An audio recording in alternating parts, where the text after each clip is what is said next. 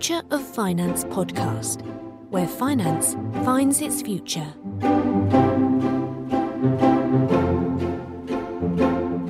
Hello, I'm Dominic Hobson, co-founder of Future of Finance.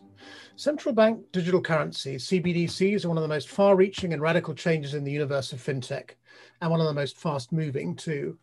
Just this week here in London, the UK Treasury and the Bank of England have set up a task force to design a sterling CBDC. My guest today is Simon Chantry, Chief Business Development Officer at Bit, the fintech company he helped to found in 2012, and which helped the ECCB develop DCash, the world's first retail CBDC. Simon, thank you for joining us. Thank you, Dominic. Always a pleasure to be with you and the Future of Finance. Oh, Simon, that first transaction on the 31st of March was the culmination of at least 2 years' worth of work, and doubtless several more before the ECCB reached the decision to go ahead. Did you or the central bank ever experience doubt that you would get there in the end? It's a good question. I think any projects that are that span multiple years always, feel quite burdensome throughout the time period. I think the answer is no, though. There was a clear mission here from the get-go that the governor had set, and certainly a lot of goals that the Eastern Caribbean Currency Union are looking to achieve more broadly with their payment systems, the evolution of their payment systems. So we all knew what we were getting into, and certainly there were things that came up along the way and challenges, as you could imagine. But no doubts that we would bring it to market. This is a payment system that's needed in the region, and of course we were there to see it through. Well, in retrospect, and you've just said that the ECCB was very clear that it wanted to get this done, but in retrospect, it was still a very bold decision by the central bank back in March 2019. What do you think it was that made the ECCB the first to take this plunge into a retail CBDC? I think there's a number of sort of forcing functions. That's how I would consider it. That the ECCB were considering in this move. I'll run through a number of them. The use of checks in the region is actually still it's quite common. It's obviously not the best means of payment. So one of their 5-year goals was to decrease the use of checks.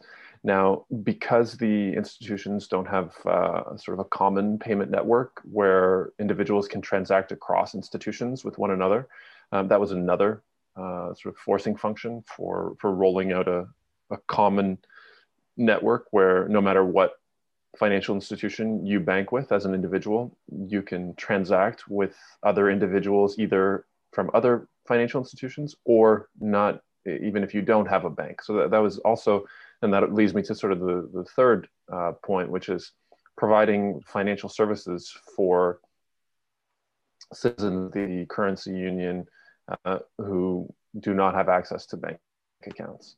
This model enables the connection of citizens from different banks, as well as including sort of financial inclusion efforts for individuals who have not had access to bank accounts. So I would say, yeah, those are sort of the three main ones. There's also other elements of more participation in the economy generally using digital financial services. So this is also an element of financial inclusion. If you can give people more powerful digital financial services, they're more likely to participate in the economy. And as they participate in the economy, they can increase their standard of living. So there's certainly an element of social good to it as well. As far as moving as soon as they did, I think that Governor Antoine sort of he's got a really well-informed perspective of technology, and I think he saw the trends that were happening on the digital currency side, on crypto side, stable coins and whatnot fairly early. And I think he recognized, like a lot of us, that this is sort of the inevitable future of the financial system, and it's only really a question of time. So it makes sense to get going on your research and development efforts, and then determine what use cases you can serve. And in his case, and in the Eastern Caribbean Currency Union's case, there are plenty of use cases to serve that would better the economy and better the citizens. So Yeah, quite a few different considerations. Now, this is a retail CBDC. That implies it's going to be used by consumers and by merchants in day-to-day shopping expeditions. It's going to be used by government entities. It's going to be used by private companies to pay their employees. So can you explain to us a little bit about how this currency is actually going to be manufactured, minted, and how it's going to find its way, how it's going to be distributed into the digital wallets of consumers and companies? Sure. There's a number of ways that it will be distributed. One of the ways is kind of on a demand basis. So what's happening is the financial institutions, and there are quite a few, I think there's upwards of 18 financial institutions now that are integrated into the DCash network. And so how that interaction works is the institutions are able to request newly minted digital currency from the central bank. And they sort of have a new asset to manage on their balance sheet now, which is also driven by the demand from the consumers. So consumers have the ability to convert their deposits to CBDC, and also cash for that matter. They can convert that to CBDC. So the financial institutions now have another sort of currency to manage on their balance sheet that they can then pass on to their clients and exchange it for deposits or cash. As far as non-banked individuals, they can acquire the currency through peer-to-peer transactions, merchant transactions, receiving it through payroll. There's also some benefits payments that are planned in the future for this. We are working on getting the payment system rolled out in St. Vincent. It's unfortunate that St. Vincent wasn't part of the initial 4 countries to get it. So the initial 4 countries to get it were Antigua, Barbuda, St. Kitts and Nevis, St. Lucia, and Grenada. And we're now working, trying to expedite St. Vincent, given the volcano that's happened there over the last couple of weeks. So sort of, receiving payments, whether it's benefits payments or other sorts of distributions, is another way that you can obtain the currency. And how are the consumers going to be onboarded? And by that I mean, you couldn't just walk into a bank with a pile of Eastern Caribbean dollars and say, "Hi, I'm Dominic Hobson. Could you please put this into the app on my telephone?"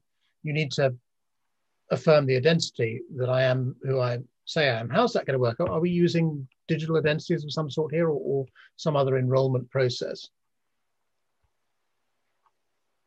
Yeah, it's a good question. So it's divided into 2 categories again. There's the banked individuals and the non-unbanked individuals, and they both use similar versions of the app, except one is called a value-based app and one is called a registered-based app. And so if you are already a banking client, then you can authenticate your application by declaring which institution you're associated with.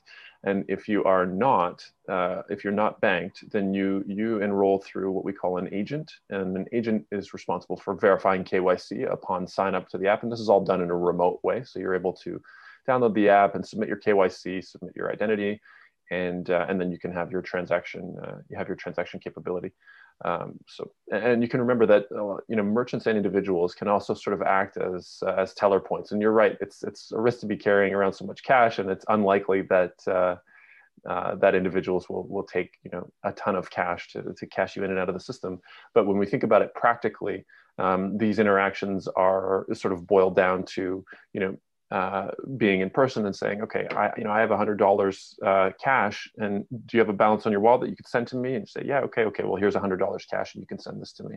So we see it as very fluid between the digital currency and the physical currency, and it's not necessarily an effort to move the physical currency either. As I mentioned before, it's mainly an effort. Or rather, the instrument that they're attempting to remove by introduction of DCash is more so checks, or reduce the usage of checks, just because it's cumbersome and systems are outdated. Whereas they do see an important role, and most central banks do see an important role for cash well into the future. And certainly, I think especially this year we've seen across the world an increase in individuals holding cash balances, which of course you can track through your M1 supply. So it's through your notes and coin supply. So that's sort of a long answer of how the digital currency will interact with physical currency, and also how different individuals can obtain DCash. Is one of the benefits of this likely to be that people will acquire a digital identity they can then use in other circumstances? The fact they get enrolled into this ecosystem means they've proved their identity. So can they use that, I don't know, to claim government benefits or get a passport or a driver's license? Or is that part of the thought process at all? I can imagine that it will evolve into that. I do think there are some really interesting government initiatives that are ongoing right now. In fact, one of them is in Antigua and Barbuda. The Social Security Board is actually the largest registered merchant, and they're going to be dispersing benefits payments via DCash. Whether it turns into an identity is, I guess, is another question. I certainly think that integration with digital identity solutions is a likely outcome. But it hasn't been part of the pilot project just yet. As you can imagine, it was a massive pilot project just to get all of the software products out there that enable the different stakeholders to interact with the DCash network and transact on using DCash. And so there were so many different features that were considered, but of course, feature requests, it's like any software project, feature requests at the last, always come up, and you have to prioritize which ones you're going to add in before you go live. And so here's, that's where we are. Now, on the launch day itself, back on the 31st of March, there was a 3-word mantra, which was that this is going to be safer, it's going to be faster, it's going to be cheaper. And as you pointed out, getting rid of checks and physical cash certainly means it's going to be safer, it's going to be faster, it'll be 3 seconds. I'm not sure how it's going to be cheaper, but I kind of assume it is. But are there other benefits to consumers beyond it being safer, faster, and cheaper? Yeah, look, I I think being a cost-effective way to transact is actually it impacts, or rather, it has a huge impact in that region. Where, in some cases, merchants will choose not to accept credit card payments because the few percent that it costs is too high of an impact on their business. So I wouldn't underestimate the low cost element as far as how much of an impact it will have. So certainly, we expect the low cost nature of the payment system to enable increased commercial activity and economic activity. That being said, one use case does stick out, and that's sort of inter-country transfers. So the ability for people to now transact across 4 different countries in the Eastern Caribbean Currency Union at very low cost. Again, this is something that is definitely new to the region. That could, again, enable more economic activity and more financial activity amongst the islands, which is certainly our goal and the goal of the Eastern Caribbean Central Bank. So I would say that's a large use case that we're looking forward to seeing fulfilled and an added benefit for the users. You mentioned this a couple of times, the wider economic benefits of a digitized economy. Can you be a bit more specific about that? You've given an example of merchants being unwilling to accept credit card payments because it erodes their margin to such an extent that it makes the transaction uneconomic. What are the expectations then of the central bank about what the impact of this is going to have on the economy? There are going to be more transactions, the economy is going to start growing. By what processes is that actually going to happen? Just because the money flow accelerates, is that enough to have that impact? Yeah, obviously monetary velocity plays a huge role in economic growth. And so, yeah, we are, you can consider that we're laying the payment rails for a future of the currency union where money can flow, more seamlessly with less friction, and certainly, again, cost effective and to be a very, very cheap method of payment. So while the use cases, we could sit here and talk about use cases for for hours. I think that it's clear that the governor has a vision for the residents and citizens of the ECCU to participate more, not only economically as far as different businesses are concerned and the major industries throughout the currency union, but also to get more involved in investment and ownership of domestic and local companies. So there is sort of a future vision there to have this currency integrated into local stock exchanges and to encourage, the citizens of the region to reinvest in their own companies and infrastructure and so on and so forth. So I guess that's a longer term vision, Dominic, that we're laying the rails for now, is to encourage that local investment ecosystem.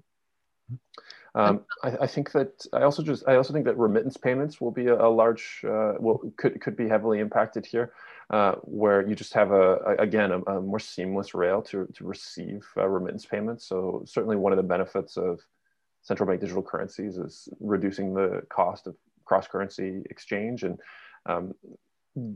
so I guess what we're looking for are integration opportunities with remitting currencies. So obviously the US dollar is a big one, but also the pound and euro. So we would be looking to integrate with those CBDC networks as they come online, which will likely be within the next 4 years or so. I think we saw the ECB come out and say recently that they expect within the next 4 years to have a digital euro. I can imagine that the Fed is probably on a similar timeline. They haven't stated that there's urgency, but yet they are obviously investigating and doing research on their own end. So some of those benefits will come down the line, and the fact that the ECCU is prepared with a fully functional, well-trafficked digital currency system. They will be able to integrate with these CBDC networks as they come online, as well as stablecoin networks. In advance of that, there's plenty of stablecoin networks out there now that are seeing a lot of traffic, a lot of transaction activity. And so to the extent that the central bank wishes to integrate with those are, that's another big use case of remittance that we're looking to fulfill and cut costs there for the recipients and the senders for that matter. Of course, the Eastern Caribbean is itself a currency union, so this is already a multinational CBDC. You've just alluded to how this is going to make it much easier for cross-border payments to be made, particularly remittances, which are important to this region. But until that happens, the CBDC will interact in the normal way through the correspondent banking system with other currencies. Is that how it will work for cross-currency transactions? Until, I don't know, the European Central Bank or the Bank of England or the Federal Reserve has a CBDC? I guess there's until there's other currency networks for it to integrate with directly. Of course, it will have to rely on the existing legacy financial infrastructure for transactions that take place outside of that currency. But it is like the network itself is accessible in each island and sort of treated as one common network, similar to how the internet is accessible in each island and treated as one common network. So while the individuals who reside in different islands, different countries, need to sign up for their wallets with either the financial institution or agents that service that particular island and are responsible for collecting and verifying KYC. They're still able to transact with all other wallet holders across the region, across the currency union.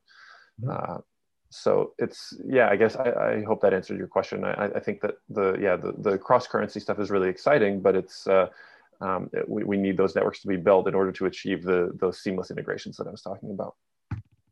In the long run, you think correspondent banks might be replaced by some other kind of organization once CBDCs become a global phenomenon, or not? Not necessarily. I think that banks play an important role in the ecosystem, of course. I think that's undeniable. And so, maybe the recent OCC letter from Brian Brooks in January, which effectively paved the way for American commercial banks to custody, transact in stablecoins on what they called independent node verification networks, which is just another term for decentralized networks like Ethereum or Bitcoin. That's a step in the direction of just enabling banks to transact using stablecoins, which are the closest to a CBDC that we've seen for the US dollar so far, just given that they are transacting on what I refer to as an internet native payment rail. So a payment rail that doesn't rely on legacy infrastructure at all and settles in a purely online environment. And again, it's somewhat contradictory because obviously the current version of stablecoins have one-to-one backing, and so they're backed by reserve accounts held with financial institutions, and yet the participants, like people transacting in stablecoins, a lot of them treat them as though they are a purely internet native asset, and that means that they treat them as a sort of a store of value and a means of exchange. They're not always seeking to settle back to central bank money, like you see in other parts of the system. So again, that's sort of a long way of saying that I think the financial institutions have a role, certainly in processing payments and on networks of all types. So you'll see them, and I think actually in Germany as well, I think the Germans cleared the way for commercial banks to offer payment services in crypto and stable coins much earlier than this OCC letter came out. This was just January, and I think the Germans did it almost a year earlier. In fact, I remember hearing about that at the start of 2020. So I do think that the financial institutions will play a key role, although there is an opportunity for these networks to be connected directly, which more so cuts out exchanges, where you may not need the same foreign exchange functions, at least for some use cases. Certainly as you have bigger movements of foreign exchange, of course, you will probably continue to require the traditional infrastructure, and systems like the CLS and whatnot are obviously systemically important. But I wouldn't be surprised if the connections between CBDC networks sort of mimic some of the CLS functions and offer some of these remittance use cases and other sort of trade finance use cases that have been researched as being sort of big opportunities for CBDCs. I'm interested that you kind of bracket this CBDC with the cryptocurrency world, put them in the same bucket, if you like. I mean, I asked you that question partly because the Bank of England just this week furthered its program of gradually opening up its real-time gross settlement system to non-banks.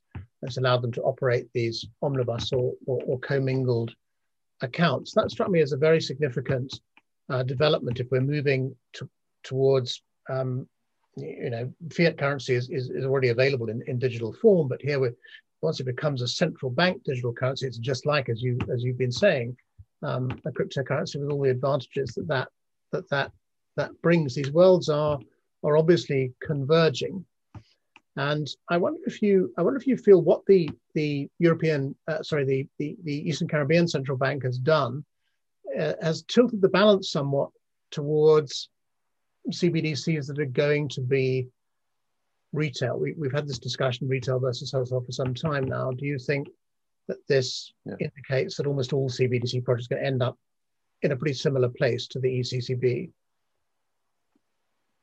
Mm-hmm.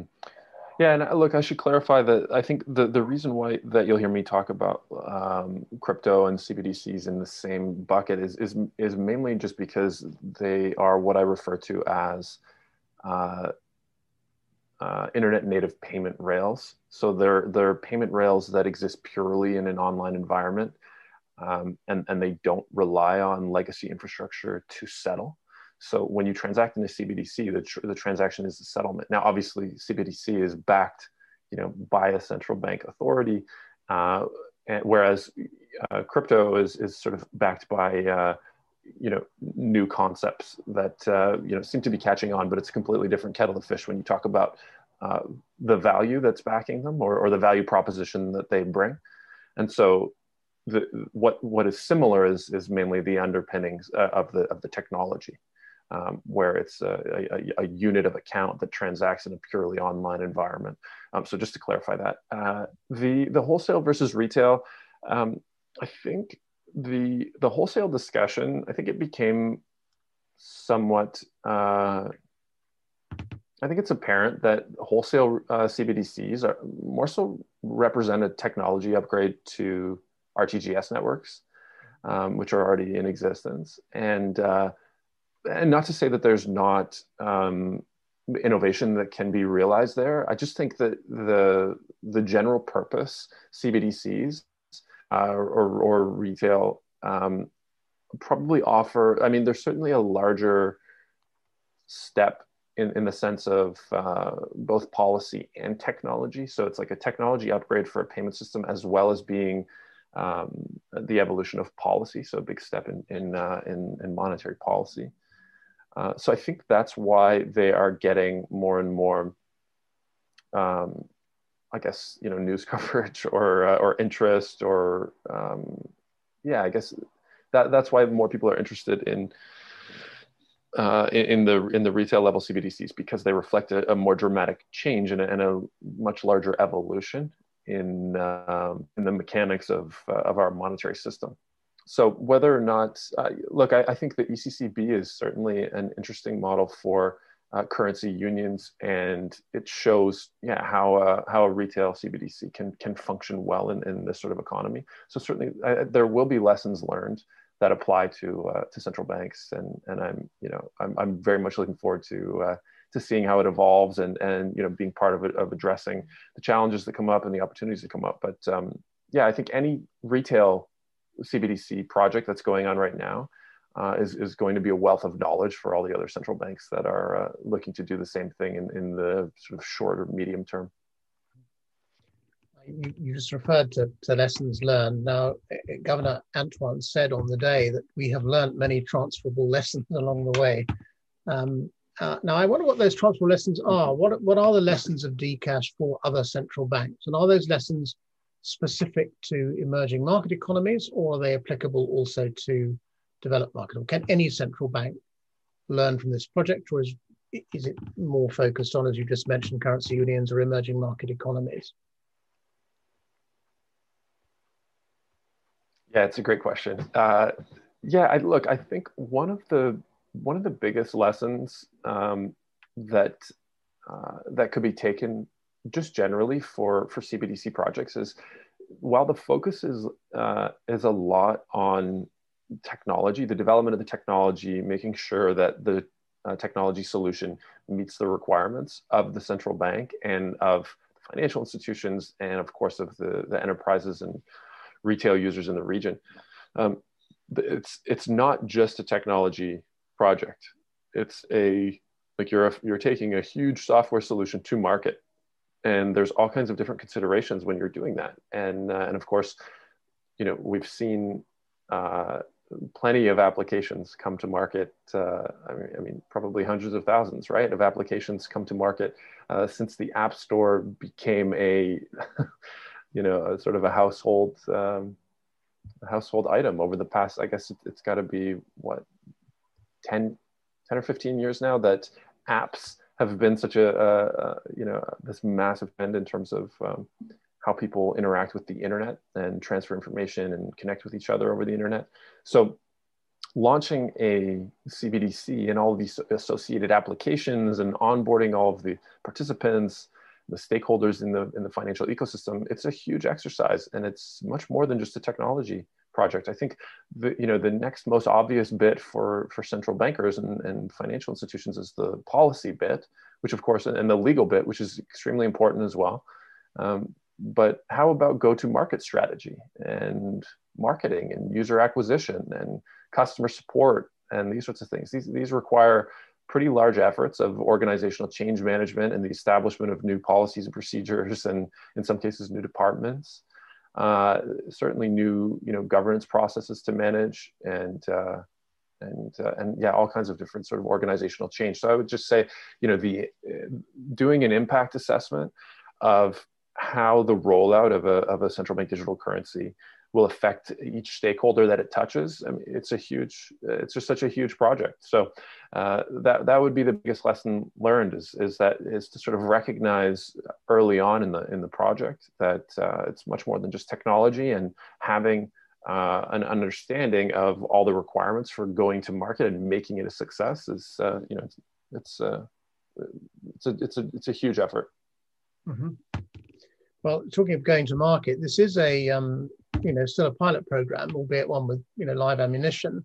What is the timetable that's been set for the incorporation of DCash into the day-to-day lives of people and businesses in these 8 countries, and the complete abolition of the previous system, by which I mean, among other things, getting rid of physical cash, actually replace the dollars? What's the timetable, and what are the things that need to be done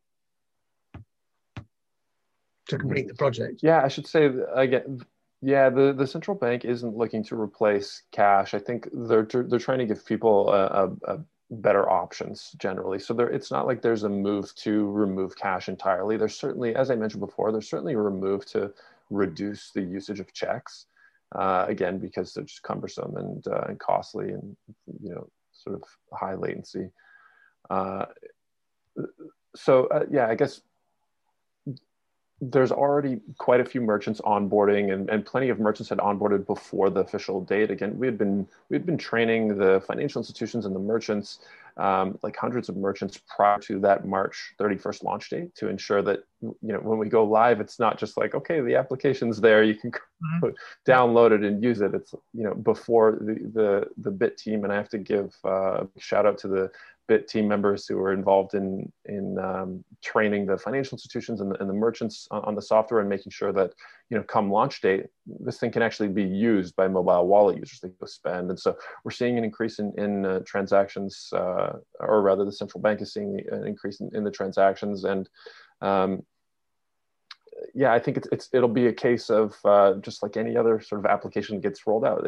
There will be sort of network effects that lead to adoption, and an increase in use cases that lead to increase in transaction volumes. And I guess the use cases that I personally think will sort of play a large role in its success will be using CBDC for payroll, which again, very straightforward payroll process for paying employees direct to their mobile wallet, using it for benefits payments and relief payments. So before we were thinking about COVID relief payments, and now we're looking at these relief payments for the citizens of St. Vincent who have been impacted by the volcano. So there's all kinds of different use cases that could result in increased usage. As far as considering the project a success, the other 4 countries in the Eastern Caribbean Currency Union will be onboarded sort of like within the next year or so. And at that point, we're going to see even more network effects, because there will be more individuals who are connected via a common monetary network. So again, we're looking for that to increase the regional trade and just transactions, across islands. But again, not looking for the abolishment of the physical dollar by any stretch. Just looking to introduce powerful digital payment system for the region that can enable more transaction activity at a lower cost. You referred to employers using this system to pay their staff. Now, the staff are going to have digital wallets, not bank accounts. Is the same true of the employers as well? And I ask you that question because I'm wondering whether banks fit into this changed and changing ecosystem. You often run into people who say, well, of course the Eastern Caribbean could do this because they don't have any banks and nobody has a bank account. That's not true, is it? There are banks and people do have bank accounts. They're writing checks on them. So where do the banks fit into this system now and in the future? Mm-hmm. So the banks will be providing applications to their end users as well. So for the duration of the pilot project, BIT is acting as the technology service provider for all of the institutions. So we're providing those wallets to all the institutions. But what's expected is, following the pilot phase, the DCash network will open up so that other licensed entities can provide their own wallets. And this will obviously include the banks. They're already licensed to connect to the network. So at that point, they can switch to using their own wallets with their own business models. And then it becomes more of a competitive landscape for competing for different types of payments and different feature sets. So this is where the increased competition element of CBDCs comes into play. It's meant to be not a fully open network, but a permissioned network where licensed payment service providers and financial institutions can build value add payment services on top of the network. So that's where I see the role of the banks as far as payments are concerned. Obviously, banks are still critical for credit, and that's obviously going to continue. Administering credit through mobile wallets is obviously an opportunity, and I think that the ability for financial institutions to sort of give up-to-date credit risk ratings and whatnot by using their own consumer data for the purpose of providing credit. I think that's a big opportunity for commercial as well. I mean, obviously, it does, and this is sort of stated in many of the papers, that the risk of migrating from deposits to CBDCs is probably the biggest threat to commercial banks, and of course that's a risk. Yeah. So of course that's a risk. I think that there's a number of ways that the regulators considered dealing with that risk. I've read a number of papers on how, for example, the central bank will consider CBDCs that are stored with financial institution clients and how they could be considered on their balance sheet to still contribute to their own reserves in proportion to the amount of credit that they're able to give out in the fractional reserve system. So, and that's just one way. There are a number of different ways that I think policy could evolve to accommodate for commercial banks, so that it's not just providing the rails for a digital bank run, because that's certainly not the intent, or at least from my view, I don't think that's the intent, and not the intent to destabilize the financial system. I think that there's a lot more thought that has gone into this. That it's not, it's destabilizing the financial system doesn't serve anyone. So I think there are a number of different sort of levers that can be pulled to accommodate for this new financial instrument. And then specific to the region, the Eastern Caribbean, a lot of the banks have pulled out over the last, I guess, decade, you could say. A lot of the Canadian banks were down there and they've pulled out of the region over the last while. So there aren't as extensive banking services as you would expect, like I would expect up here in Canada, or you might expect in the UK. So it is, it's a region that's sort of in need of sort of upgraded digital financial services. So yeah, but you're right. It's cutting edge. So it's something that I don't have all the answers for, and nobody really does. But we can see the different variables at play, and manage those variables as best we can, and the central bank will do the same, of course. As you say, in order to offer credit, banks need funding in the shape of deposits. This currency has only been running for a little over 3 weeks, so I guess it's too soon to say you're seeing any shift in deposits from banks to other entities. Yeah, and I wouldn't have access to that data myself. We're kept in the loop on sort of merchant transaction activity and some of the wallet transaction activity, but not we don't have access to all the data, as you can imagine. Yeah. Now you referred to apps, and those apps, you're starting to see those becoming available now, so that the DCash is an infrastructure, and anybody who has a good idea for an app can make that available in the usual shops and kind of build things like monitoring your transactions, your bank balance, and so on. Those sort of apps are being developed already and made available already in anticipation of DCash becoming more popular? No, not just yet. Yeah, for the duration of the pilot, it will be Bit's mobile wallet and our merchant solution, our e-commerce plugin, and whatnot. And so, as I said, after the pilot phase, the network will open up where licensed institutions will be able to build apps on top of the network and provide different, or integrate payment services into existing applications. Like, and I wouldn't be surprised to see that there are existing mobile payment solutions in the Eastern Caribbean Currency Union that have already been in contact to integrate as soon as possible. So definitely excited to include some of those local players and excited to see some of the business models that they will come up with. I think payments could go a number of different ways, but I wouldn't be surprised if we see different social platforms incorporating payments functionality into their applications, or other existing applications just incorporating payments functionality, getting the requisite licensing, or partnering with a financial institution to provide that payments element, and then incorporating payment services into the existing services. So yeah, that's sort of my personal guess. Now, at the launch event, Governor Antoine made what I thought was a very interesting observation, and he emphasized it, that he sees the payment system as a public good. And at one level, I fully understand what he means. If in any country the payment system fell over, you'd soon have anarchy and riots in the streets. But I sensed he meant something more than that. And of course, CBDC is something bigger than simply an infrastructure which facilitates payments between bank accounts, isn't it? Can a CBDC bear the weight of which he ascribed to it of being a public good? I'd like to think so, and I know that he genuinely has that vision for the payment system in the region. It's going to require a number of things. Obviously, I had written an article about a year ago that described sort of financial inclusion as being boiled down to cost and access.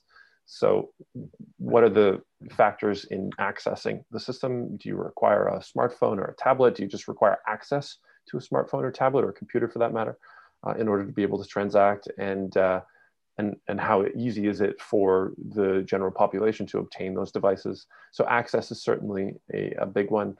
And that access is a little trickier to address, at least from a central bank perspective.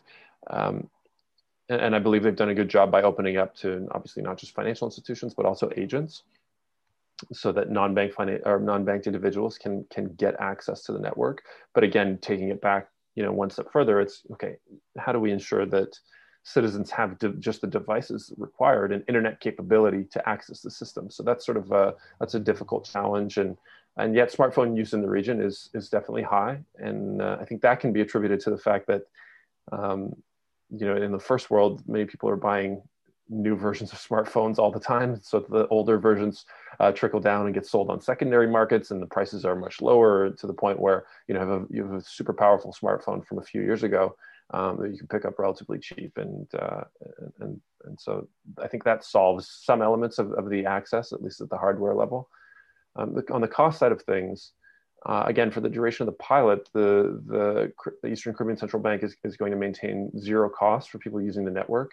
And what I'm curious to see is, moving forward, what they will choose to do, because in some cases we've seen you can put in legislation that would mandate a zero cost payment system, at least for some payment scenarios. So for peer-to-peer payments, for example, wallet-to-wallet payments, it's possible that you could legislate and say no transaction fees on peer-to-peer payments, or you can cap transaction fees. Maybe you can cap transaction fees on commercial transactions. So these are all sort of configurable within any payment system, and definitely within the DCash network. So I'm very curious to see how the legislation pans out with respect to transaction fees, because I think that also sort of feeds back to the public good element. It's like, if these networks in one way or another are publicly funded, how is that value then given back to the citizens and the businesses of the region? And one of the ways would obviously be keeping costs as low as possible, and then enabling the payment service providers to compete for market share, and by providing valuable services to the end users. So I hope I answered your question. I know that those are the considerations that I have anyway, but I hope I answered your question. We will all be very interested to see how it unfolds along the lines you just outlined. So I hope you'll keep us informed. One final question for you, Simon. When I asked you about what the lessons were for other central banks, you spoke much less about the technology, much more about, if you like, the project management, about the governance of it, about the marketing of it, about actually making this thing happen.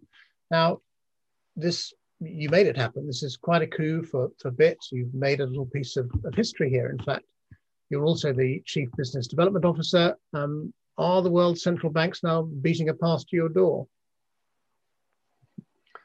Yeah, look, yeah, we're in touch with quite a few central banks, and so they're very interested to see how what's going on here and how we can help their institution. And so, obviously, very keen to help these central banks. The uh, I guess on the technology front, BIT is working with the likes of the ITU and Stanford's Central Bank Digital Currency Standards Working Group. And I think these are really important initiatives for central banks to consider, and just include, yeah, what technology standards should be considered when you're piloting and testing and developing and deploying a CBDC software solution. I'm actually on the Digital Currency Governance Consortium for the World Economic Forum now, which is also preparing design guidelines for CBDCs. So the different considerations for and not just down to what transaction network you should use, because there's a lot of great contenders right now, both blockchain based and non-blockchain based, or distributed and non. But also the considerations for governance of these networks and how to structure the relationship with technology service providers like BIT. There's many different considerations as far as developing technology that will meet this current standards and also sort of future-proof to handle the transaction activity that we think these networks will likely experience in the future. So technology standards are absolutely key, and yeah, we're definitely excited to experience like an influx of interest from central banks and financial institutions, for that matter. I mean, BIT has solutions for financial institutions as well to be able to plug into these networks, whether they're plugging into central bank digital currency networks or stablecoin networks, or again, crypto networks. We see financial institutions are increasingly interested in what BIT has to offer, both for their own institutions looking to transact, between their institution and other institutions, or between their institution and merchants and retail clients, but then also doing their merchant and retail clients with our mobile wallet application and our merchant applications. So there's interest, there's interest from all over, I guess you could say, Dominic. Simon Sharkey, thanks very much.